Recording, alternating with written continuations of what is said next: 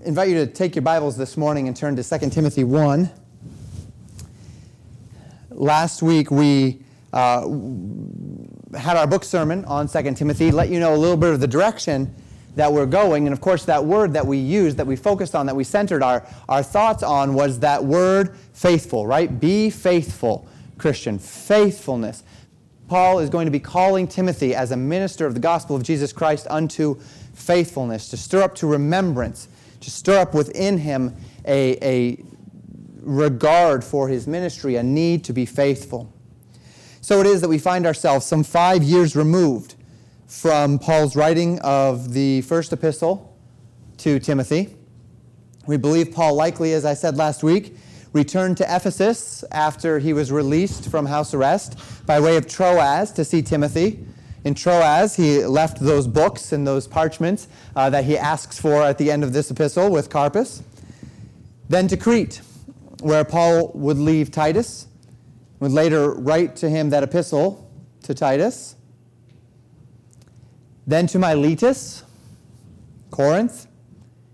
We would understand that from 2 Timothy 4, verse 20, and then from there to Nicopolis, of which we learn about in Titus chapter 3, verse 12, after which Paul, we would presume, was arrested perhaps in Nicopolis and taken to Rome to stand trial before Nero, in part, one might believe, on the trumped-up charges that Christians had conspired to burn the city of Rome. Timothy very likely remained in Ephesus with Aquila and Priscilla and the household of Onesiphorus in this time. As was characteristic of Paul's epistles, he gives here an introduction.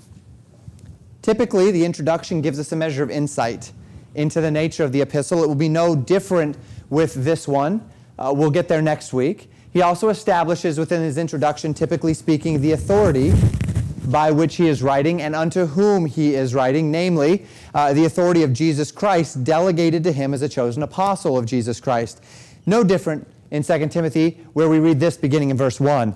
Paul, an apostle of Jesus Christ by the will of God, according to the promise of life, which is in Christ Jesus. So Paul declares himself here an apostle of Jesus Christ, and he declares himself this by the will of God, both remembering and perhaps reminding the reader that Paul has not chosen himself unto this ministry. He has not chosen himself unto this authority. And he's going to remind Timothy of that as well next week and various times throughout the epistle, that Timothy is called, that he is called, that when a man steps into ministry, and there's disagreement about this among ministers as it relates to these things, but within the scope of my experience and my understanding as it relates to me, I was called.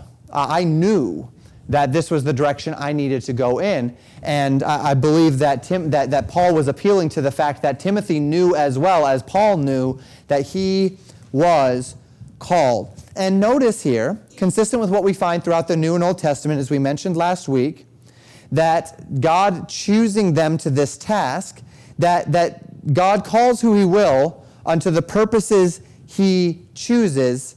And as we stated last week, God is not calling Timothy or Paul unto a state. He's calling them unto a purpose, right? He's not calling them unto a condition.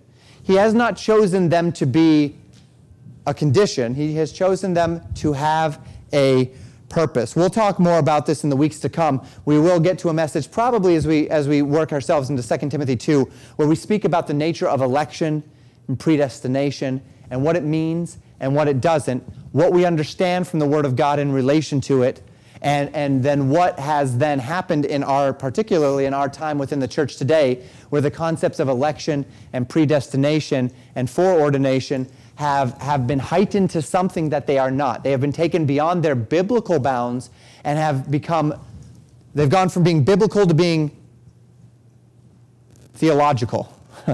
And theology is not necessarily a bad thing, but there are certain things that when they go from being biblical to being theological, they cross beyond the bound of what is biblical authority and they go into the bounds of man's ideas. And that has happened very strongly with the concept of election, predestination, and we'll be getting there. But we find here a consistency that Paul is called by the will of God, and he's called unto a purpose, which is to be this minister and to have this authority. More than this, we find here Paul reflecting the grace of God in both choosing him and empowering him for the ministry that he has been given. Paul was keenly aware of the blessing that God had bestowed upon him, which is interesting, right? Paul is in prison here. He has suffered much. And as we walked through the book sermon last week, as we walked through the epistle, we find that he does not have the same hope of getting out this time that he had in 1 Timothy. In 1 Timothy, he's writing, and he says, I hope to see you again. In Philippians, he's writing and saying, I hope to see you again. Right? We particularly see that in the prison epistles. In Philippians, Paul telling the church of Philippi, I want to depart and be with the Lord, but to remain is more needful for you. I hope and expect to see you again. In this particular epistle, he's far more resigned to him coming to the end of his course. And yet for all of this, he's joyful. In echoing Paul's words of longing and desire in Philippians 3, he has been blessed to know the fellowship of Christ's sufferings. And he would desire to know it even more. And this spirit is intended to undergird Paul's exhortations unto Timothy. In our book sermon last week, we contemplated the theme of faithfulness, Timothy's faithfulness in ministry. And as Paul seeks to establish the foundation of this theme, he reflects upon his own calling, and he's humbled by it. God did not need to use him, but God did choose to use him. God does not need to use me, but God does choose to use me. God does not need to use you, but God does choose to use you. Now, to the unbeliever, this is kind of a terrifying thing, that we would be rejoicing in being used, right? That we would delight in setting our own goals aside in order that we might find the goals, the purpose of the God of all flesh, and align ourselves with the work that he's chosen to do through me. As Paul would say in Philippians, that to the adversaries of the cross, our submission is an evident token of our perdition. Right? The fact that we rejoice in suffering even, if it may be that God might use that suffering, the fact that we are happy wherever God has put us, whether that's in much or in little, whether that's in circumstances of happiness or circumstances of sorrow, we rejoice because we want to be used by God. We set ourselves aside in order that we might be a vessel through whom God might work. We sing that song, Channels Only, right? The idea of that song is, Lord, I'm only a channel. I am only a conduit through which the Holy Spirit of God works. I'm not the water, I'm the pipe, right? I am a pipe to get the Spirit of God from one place to another. I am a conduit through which God can minister. And the world looks at that and says, you're completely cowed. You are completely you are completely stuck as nothing more than a tool. And we say, wow, if only I could be used by God in that way. The unbelieving world cannot understand this. We'll talk more about that next week. But to we who are in Christ, this is our joy. This is our joy. To we who are in Christ, our joy. When I can look back on a day and see how God used me, that's joy. When I can contemplate setting aside my own time and my own labors and setting aside my own priorities for the Lord and what the Lord might be able to do with me if only I would be yielded, that is joy. That's our purpose. That's our function. It's what we have been created to do. And we considered last week in our evening sermon in Philippians the mindset that Paul carried into ministry, found in 1 Corinthians 15, verse 10. Paul would write there, "But by the grace of God I am what I am. And his grace which was bestowed upon me was not in vain, but I labored more abundantly than they all. Yet not I, but the grace of God which was with me." Paul knew his redemption to be an outworking of the grace of God upon him, not of his own doing, not of his own efforts, not of his own worthiness. And this compelled Paul. He says, because God has done all of this for me, I'm going to be a good steward. You might liken this to someone who's given you a great gift. And you say, well, because they've given me a great gift, I'm going to be a good steward of that gift. I'm going to take care of it. You know, someone gives you something and you say, I'm going to take care of it because it was given to me. It was a gift to me. And so I'm going to treat it well. I'm going to treat it properly. I'm going to be very careful with it. I'm going to use it in a manner that is befitting. I'm going to keep it in good condition. I'm going to keep it repaired and such because it's such a blessing to have it. And yet Paul then goes on to say that though he will work so hard that the gift that was given to him, redemption through Jesus Christ, would not be in vain, that if we can put it this way, grace would not be wasted on him. He labors more abundantly, he says, than any. He throws himself wholesale into the ministry of the gospel. He gives everything he has for the sake of the ministry, but even in this, Paul says, it is only the grace of God that even gives me the ability to walk worthy of my calling. My calling, I'm unworthy of my calling. I'm called to walk worthy of my calling, but I'm only through God's grace am I able even to walk worthy of that calling. It's grace from beginning to end. And so it was that God's grace, beginning to end, worked in Paul the strength and enablement to be used by him. So Paul is an apostle by the will of God. And he writes, and he says, according to the promise of life which is in Christ Jesus. Everything that Paul is about to say, every ounce of your call to be faithful in this life is a call that is given and is understood through the eyes of an understanding of the life that is to come. Again, we talked about this in Philippians last Sunday night. That there is a promise. There are three things that compel us to serve. The first is that it's obedience, right? And that should be enough. The second is that there are rewards in heaven. And the third is that there is joy in this life. There's an abundance of spiritual reward in this life as well. We live in light of the finished work of Jesus Christ, and we live in hope of the life that is to come. Staying in 1 Corinthians 15, in our cross-references, Paul would say this in 1 Corinthians 15, verses 53 to 58. For this corruptible must put on incorruption, and this mortal must put on immortality. So when this corruptible shall have put on incorruption, and this mortal shall have put on immortality, then shall be brought to pass the saying that is written, death is swallowed up in victory. O death, where is thy sting? O grave, where is thy victory? The sting of death is sin, and the strength of sin is the law. But thanks be to God, which giveth us the victory through our Lord Jesus Christ. Therefore, my beloved brethren, be steadfast, unmovable, always abounding in the work of the Lord, for as much as you know that your labor is not in vain in the Lord.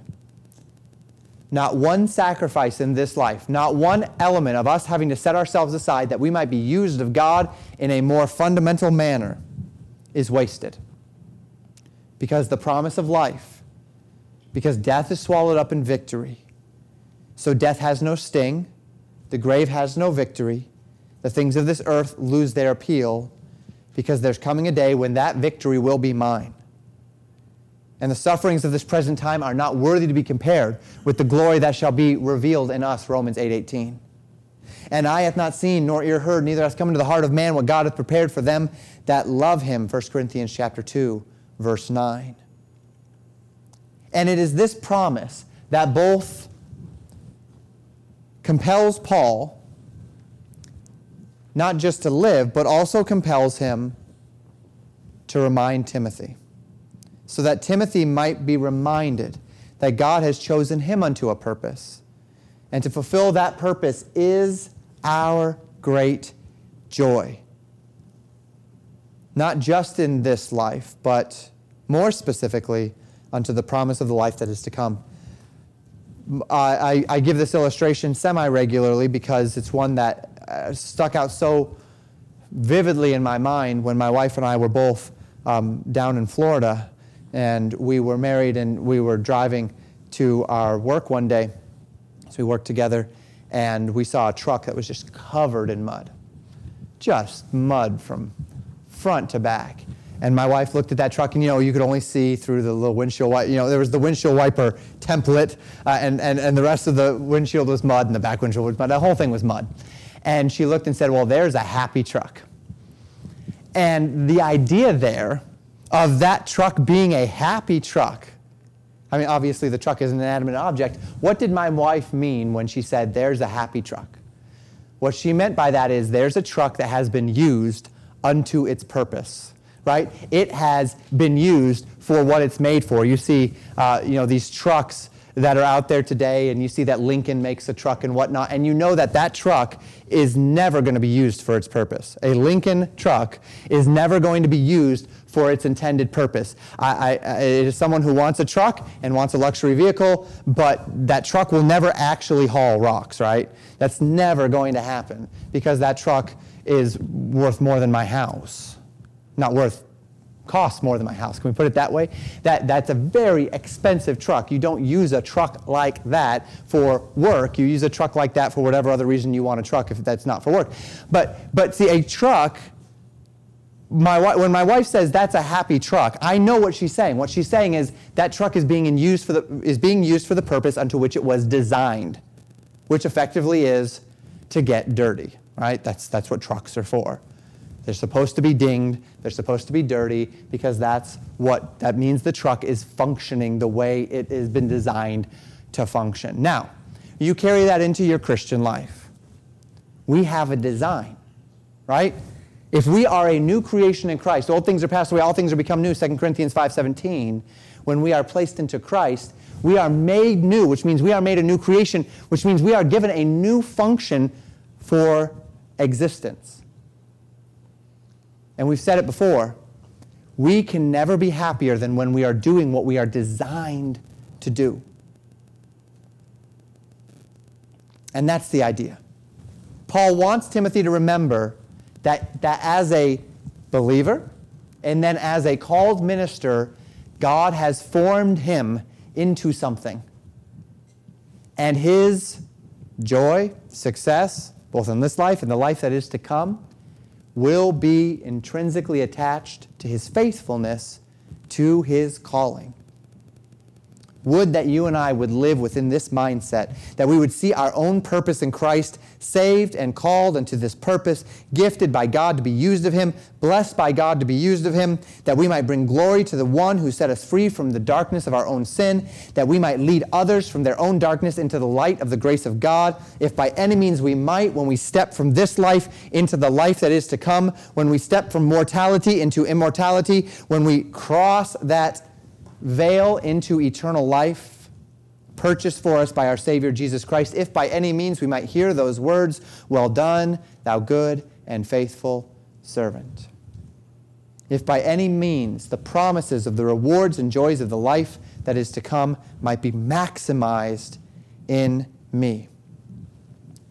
Paul then addresses the letter in verse 2. He says to Timothy, my dearly beloved son, grace, mercy, and peace from God the Father and Christ Jesus our Lord. Paul calls Timothy here his dearly beloved son. Now we know that he is not speaking to Timothy as a blood relative. Paul had no wife, he had no children. Acts 16 tells us that Timothy was the son of a Jewish woman and a Greek father, whereas Paul was a Jew, stating in Philippians chapter 3 that he was of the stock of Israel, that he was of the tribe of Benjamin. Now he grew up in a Greek area in Tarsus, but he was son to Jews. He was the son of a Pharisee, Acts 23:6 tells us, which means it's not just that his father was Greek and his mother was Jewish, but that he was the son of a Pharisee. And so we know his father was a Jew, which means his father was not Greek, which means Timothy's father is not Paul, right? So we know this from putting all of the pieces together, that his father and mother were Jewish.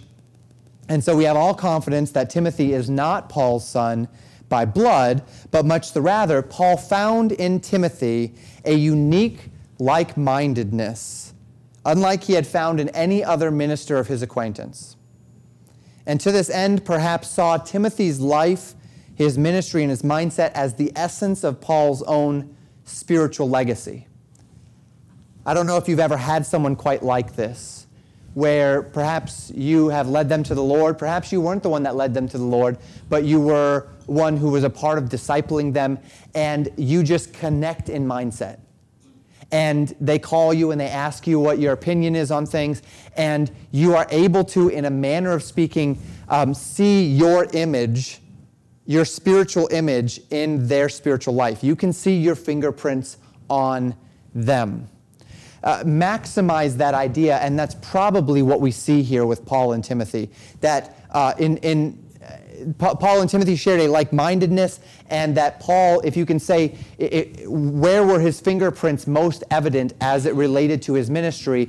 Most likely it would be on Timothy. That if Paul's ministry and mindset were going to pass to the next generation, Timothy would most likely be the guy that was going to carry Paul's legacy into that generation.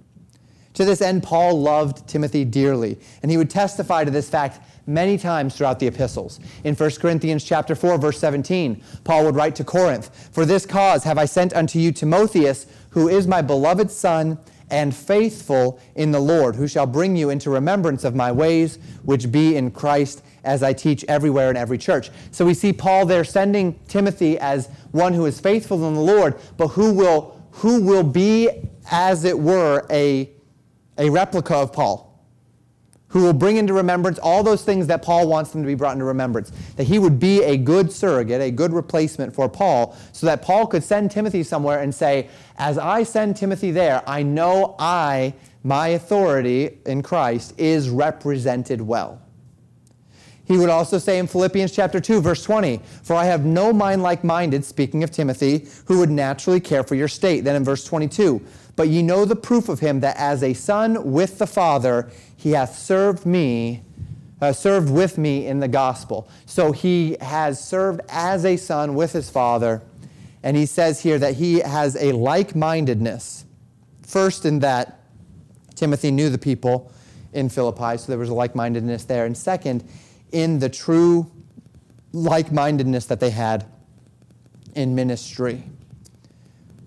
Paul wished Timothy thus grace, mercy, and peace. And I noted this with 1 Timothy as well, but it's perhaps worth noting again. Paul's typical greeting was grace and peace. Grace and peace be with you. Whether at the beginning of the epistle, the end of the epistle, or both, it was grace and peace. It is only in the three pastoral epistles, 1 Timothy, 2 Timothy, and Titus, that Paul adds mercy into that mix. And indeed, may God have mercy upon we who are called to be his ministers. The Lord knows we need it. Verse 3, "I thank God, whom I serve from my forefathers with pure conscience, that without ceasing I have remembrance of thee in my prayers night and day." Paul lifts his thanks to God for Timothy explicitly. We see this formula as one that's very common in the epistles, that Paul thanks God upon remembrance of certain people. We're seeing this in Philippians, right? We saw this at the beginning of Philippians, that Paul thanked God for the Philippian believers upon his remembrance and specifically for their fellowship in the gospel, right? That being for the degree to which they had explicitly and specifically supported him along his way. So he states here in regards to Timothy that night and day he remembers Timothy in his prayers. Night and day he intercedes on Timothy's behalf. And night and day he thanks God for the fellowship that they had and have in ministry. Once again, we see this love that Paul has for Timothy in these words and these prayers of thanksgiving, though being not particularly uncommon as it relates to Paul thanking the Lord. Again, I said he did it in Philippians. He also does it to the Romans in Romans chapter 1, verse 9. In Ephesians chapter 1, verse 15 for the church in Ephesus. In Philemon, verse 4, to Philemon, who was most likely in, I believe, Laodicea. And then to the Thessalonians in 1 Thessalonians chapter 1, verse 2. It's not a unique thing, but within this greeting, Paul does offer a unique perspective, stating that the God he thanks, the God that he is praying to, is the God whom he has served from his forefathers with pure conscience. And this is interesting. Remember, Paul is a Hebrew. He's a Jewish man. Much of the New Testament, though all of it's written in Greek, has a very Hebrew flavor to it. One of the things that you find in the Old Testament scriptures is that when the scriptures desired to emphasize a certain character of God, they would do so by the name that they called God, right? God has so many names in the Old Testament, and each of those names is related to how it is in that moment that the person that was being ministered to by God related to him. And so Hagar gave him a name. Jacob gave him a name. Abraham gave him a name. He gave himself a name at the burning bush, right? And he did so seeking to relate an aspect of his character to those who were, to the hearers. And here, Paul says that this God that he serves is the God whom he had served from his forefathers with a pure conscience. Now, there are a couple of different possibilities for what Paul may be saying here. First, it's possible he's saying that he serves God in a pure conscience, as has the legacy of faithful men and women throughout time. Abraham, Isaac, Jacob, Sarah, Rahab, the Hall of Faith, right? All of those people and more, as we might walk through the list in Hebrews 11, reflecting thus upon the spiritual legacy of which he is a part of by means of faith, spanning each generation from the beginning of creation. And outside of any particular context, I would think this to be the meaning. However, it's also possible that Paul is being more specific. And that's because of the uniqueness of the context within which we find it here in 2 Timothy and where Paul is going to go with this thanksgiving.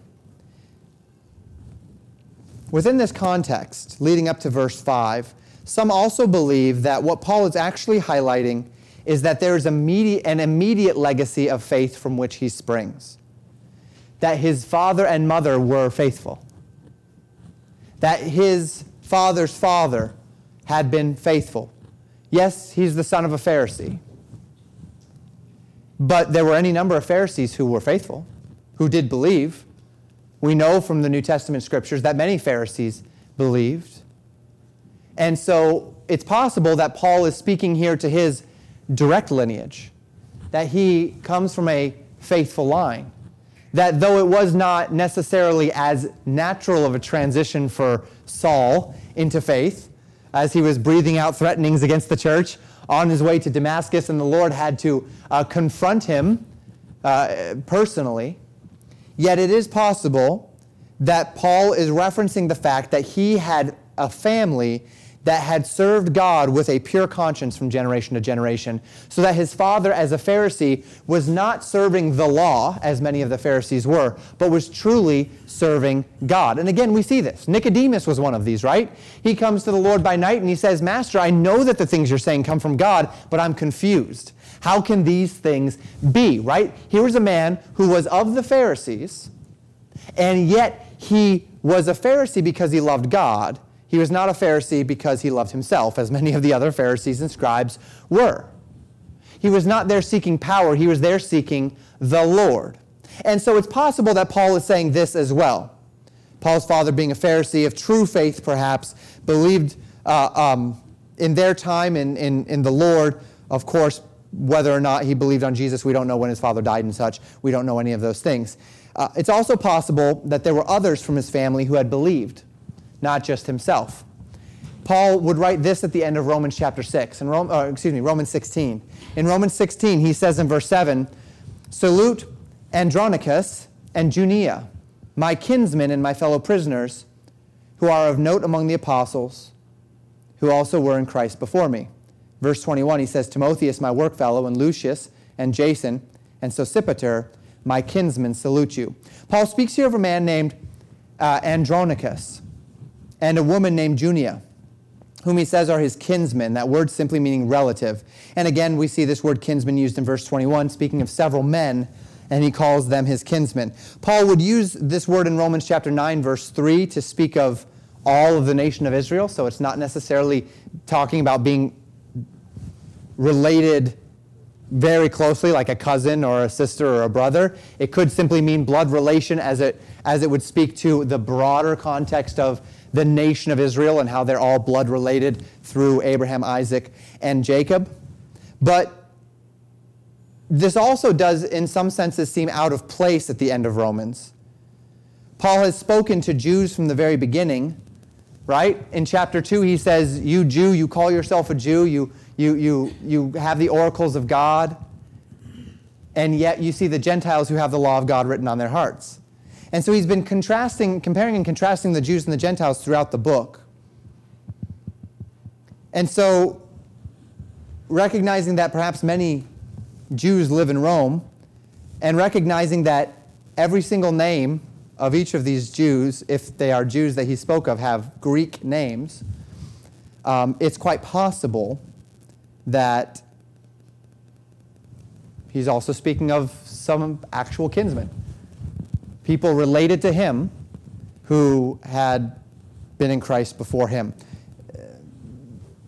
Not quite sure one way or another, but one way or another, it's very possible that Paul is not the only of his family that has been saved, and that's the idea, right? Whether or not Paul speaks of his direct family here or not, simply of the legacy of the faithful throughout the generations, as Paul continues his account, his prayer and his love for Timothy in verse 4, he says this, greatly desiring to see thee, being mindful of thy tears, that I may be filled with joy. Paul reflects upon his fellowship with Timothy, and he tells him that he greatly desires to see him, that he may be filled with joy. And this, he says, being mindful of thy, or Timothy's, tears. We might assume that this is speaking of the last time that Paul saw him, that their departing was with tears, knowing that it may very well have been the last time that they saw each other. And so Paul says, I desire to see you, that I may be filled with joy, because I remember that when you left, we were very sorrowful. And it would give me great joy to see you again. I know it would give you great joy to see me again. So to that end, of course, he desires to see him. And this leads to verse 5. Say, Pastor, I don't really get why you might even surmise that Paul was speaking of his parents when he talked about how he had served God with a pure conscience from his fathers. Well, the reason why we might go that route in interpretation is because of verse 5. Paul says, when I call to remembrance the unfeigned faith that is in thee, which dwelt first in thy grandmother Lois and thy mother Eunice, and I am persuaded that in thee also. What Paul is saying in these three verses, it would seem, verses 3, 4, and 5, is that he longs for the companionship of Timothy's unfeigned faith. He remembers the last time they were together, when they parted with tears, knowing it might be the last time. He is in prison again. He is soon to be martyred, and yet to see the face of his friend one last time would give him great joy. And this is his request, that Timothy would come see him one last time before he dies. We'll see that in 2 Timothy 4. And as Paul contemplates the faith of Timothy, and he contemplates his own faith, and he contemplates how it is that Timothy is as his son, that his faith would be passed down into the next generation through Timothy, that got him to thinking about his own legacy. And this is where this interpretation might come in. That there was a legacy of faith in his life. Someone who passed the faith to him.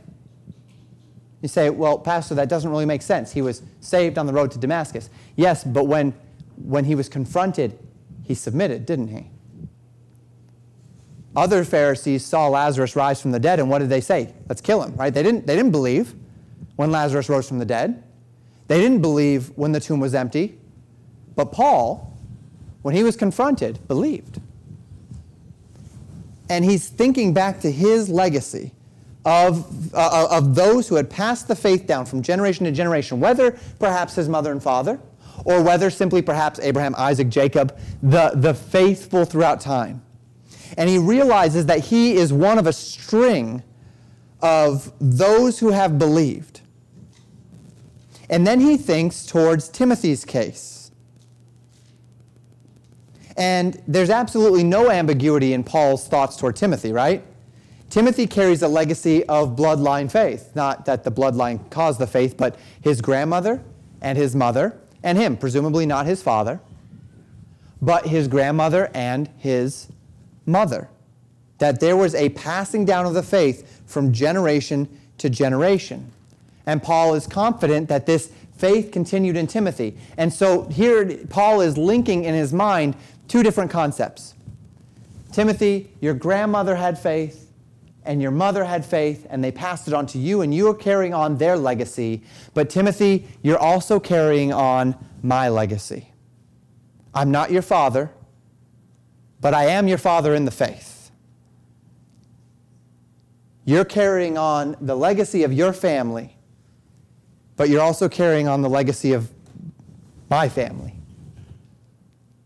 You're carrying on the legacy of the believer, and you're carrying on the legacy of the minister. And this leads us to our application today. We take this opportunity to recall to our own minds a remembrance of the faith.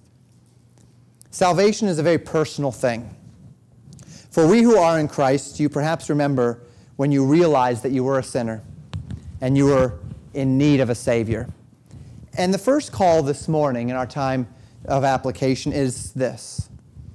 Remember the legacy of the faithful. You understood at some point the separation between you and God. And you came to realize that there was no way that you could in yourself earn, be worthy of, or forge in yourself a relationship with God. That you were separated from God through your sin. Your sin was there. It was ever before you. You couldn't undo what you have already done. You can't dig yourself out of the hole that you've already dug yourself into. And then you heard about Jesus. In this state where you realize that there's no way you could make yourself worthy of forgiveness or buy a relationship with God or earn a relationship with God, you heard about Jesus. God with us. Born of a young virgin, lived a sinless life, and died a sinner's death, and rose victoriously from the grave. And you heard about how his death paid for your sin so that you could be forgiven.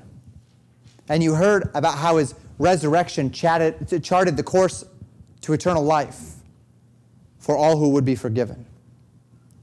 And you understood that all who will come to Christ, all who will turn from any and every other confidence that they may have in their life and place their full faith and trust in Jesus Christ's death alone, would be saved from their sin and would be given eternal life. You heard the gospel, for how can they believe in him in whom they have not heard? And you submitted to that gospel, for how can they call on him in whom they have not believed? And you were born again, and you were made a new creation in Christ. And as you were born again and made a new creation in Christ, old things were passed away and all things had become new. And this is all very personal. You may have received Christ at the same time as others, but this was a very personal transaction between you and God. Maybe the preacher that day, how can they hear without a preacher, right? Maybe the preacher that day was your family member, father, mother, sibling. Maybe the preacher on that day was actually a pastor or a friend or a church member. But when it came down to it, your salvation was about your relationship with God, me and God, right? That's what judgment is going to look like. It's not going to be you and your pastor and God standing up there together, and your pastor's going to work on trying to convince God that you're a pretty good person. It's not going to be like that. It's you and it's God, right? And it's Jesus Christ, either there, between, or not. And yet, the moment you accepted Jesus Christ as your Savior, whether or not anyone around you was a believer or even ever will be, you became a part of a community of men and women going all the way back to the beginning of creation. You joined the ranks of the faithful. You joined the family of God. The legacy of those who love the Lord. We spoke of this last Sunday night, but let's think about it again. Remember the legacy of Abraham, who left the land of his fathers because he believed the promises of God. Remember the legacy of Moses, who esteemed the reproach of Christ of greater riches than all of the treasures of Egypt. Remember the legacy of Rahab, who hid the spies of Israel, knowing that only God could save her from the fate that would inevitably come to Jericho. Remember the legacy of Ruth, who took Naomi's people to be her people and Naomi's God to be her God. Remember the legacy of David, who knew the God of Israel to be greater than any man or any nation. Remember the legacy of the prophets, who suffered and were tormented and tortured and killed for the word of the Lord. Remember the legacy of Hananiah, of Azariah, and of Mishael, who refused to bow to the image that Nebuchadnezzar had put up, who refused to serve his gods, who refused to serve any but the God of heaven. Remember the legacy of Daniel, who would not cease to worship and to pray to God in spite of the king's commandment. Remember the legacy of John the Baptist as a voice crying in the wilderness to proclaim Messiah. Remember the legacy of the apostles, most of whom would die martyrs' deaths. Remember the legacy of those who had those trials of mockings and of scourgings and of bonds and of imprisonments, being stoned and sawn asunder and tempted and slain with the sword and destitute and afflicted and tormented for their faith. Our forefathers and mothers have not done these things because it was convenient for them. They did not do these things because it was compelling. They did it because they knew, as we know by faith, that God's word is true. Remember that. Remember what it is that drew you into this faith. Remember how you knew, as you know, that it is true. That there is nothing in this world that is worth losing the things of the world to come. That there's nothing this world can offer that can compare with the promises that rest with those that love God. Remember that. Stir that up within you. Remember the day that we counted God faithful who had promised these things. And we entered into this family. We entered into this legacy. And for many of us, as it was with Timothy, not all of us to be sure, but for many of us, that legacy does strike closer to home, doesn't it? You didn't just learn faith from the writings of Paul, Peter, and the prophets. For many of you, you learned that faith from your parents, your grandparents. You watched as they loved their enemies, as they blessed them that cursed, as they did good to them that hated, as they prayed for them which used them. You watched as they responded in faith to various crises, and did not collapse under the weight of the fears of the unknown. You watched as they loved you, and they loved one another, and they loved their neighbors as themselves. You watched as they shared the gospel and prayed for those who needed it the most. You listened to their prayers for sinners, to their prayers for saints, to their prayers for those in need of healing, for their prayers to those in need of guidance. You heard in their voices their faith. You saw the results of prayer. You saw them count the things of this world as nothing, that they may gain the things of the world to come. They taught you to love as Christ loved, to forgive as Christ forgave. You knew the faith was real because it was unmistakable before your very eyes. And when you read of the faith of the men and women in this book, that faith was already very familiar to you. You read Hebrews 11 as you got older, as you worked yourself into those teen years when you're really starting to comprehend more of the things that the Word of God is saying. And as you read of those men and women of faith in the Old Testament and the New, as you read of Jonathan and his armor bearer, as you read of David against Goliath, as you read of Rahab the harlot, as you read of Ruth, as you read of the Proverbs 31 woman, as you read of Daniel and Hananiah and Azariah and Mishael, it was undeniably familiar to you already because you had already seen that faith. You not necessarily knew all the ins and outs of any of those individual accounts as you read and as you learned, but you'd seen it before because you'd seen it in your parents, because you'd seen it in your grandparents.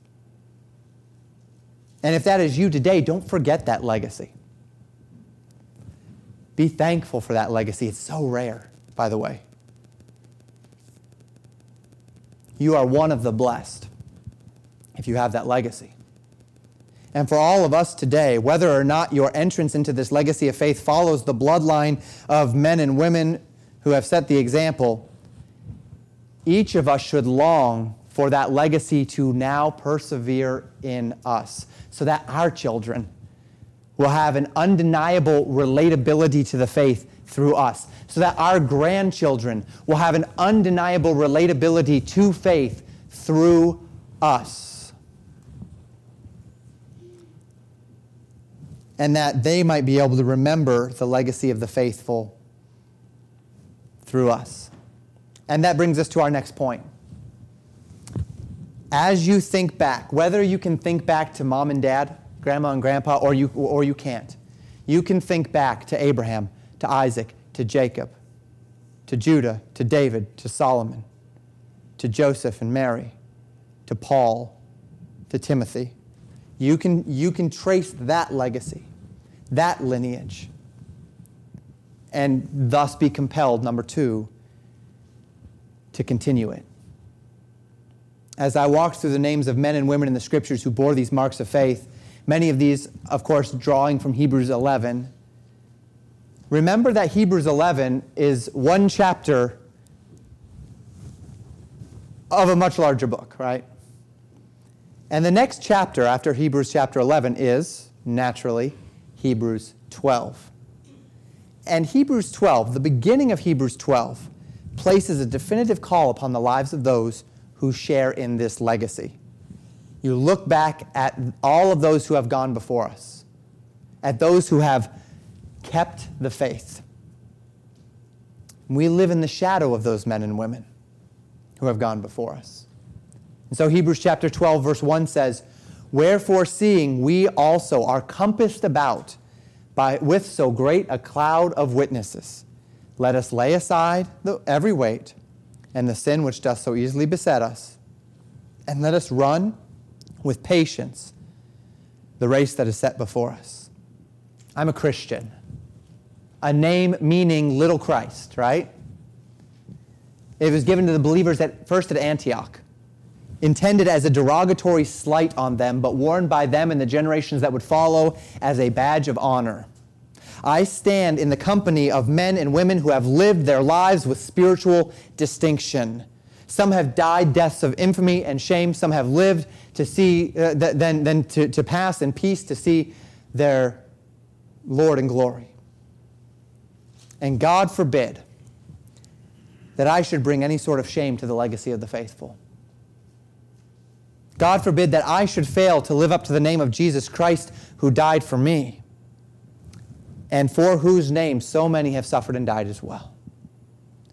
I will carry on that legacy because it's a legacy of truth in the midst of a world of darkness. It is a legacy of spiritual power against which the gates of hell cannot prevail. And this compels me to fight the fight of faith, to be strong in the Lord and in the power of His might, to put on the whole armor of God, that I might stand in the day of trial and in the day of temptation, and having done all, to stand.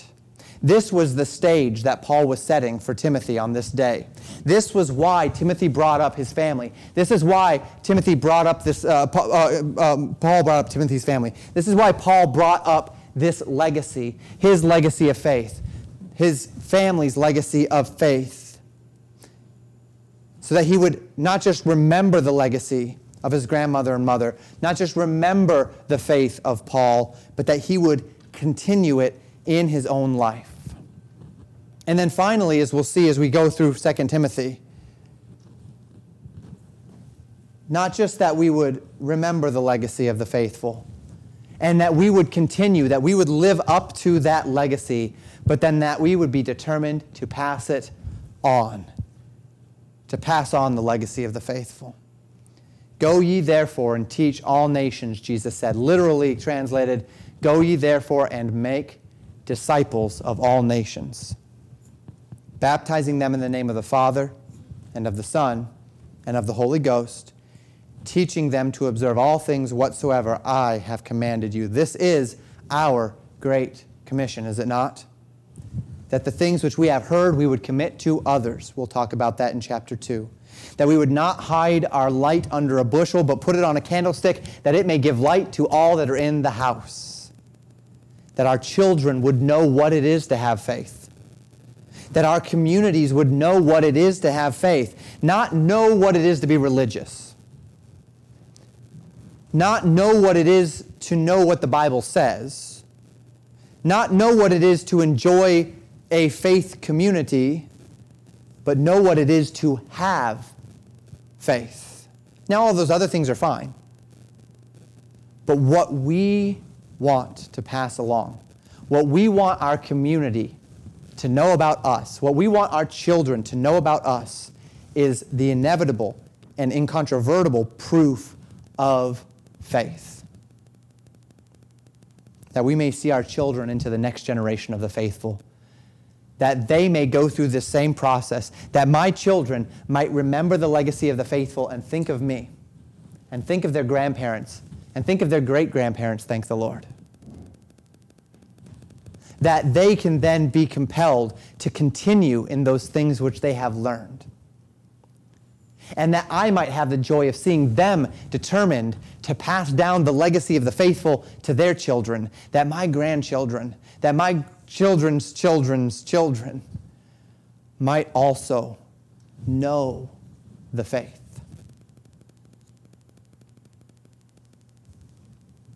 And that those who are thirsty around us, those who recognize that there's something missing, might see in me an authenticity, might see in my faith the reality of God so clearly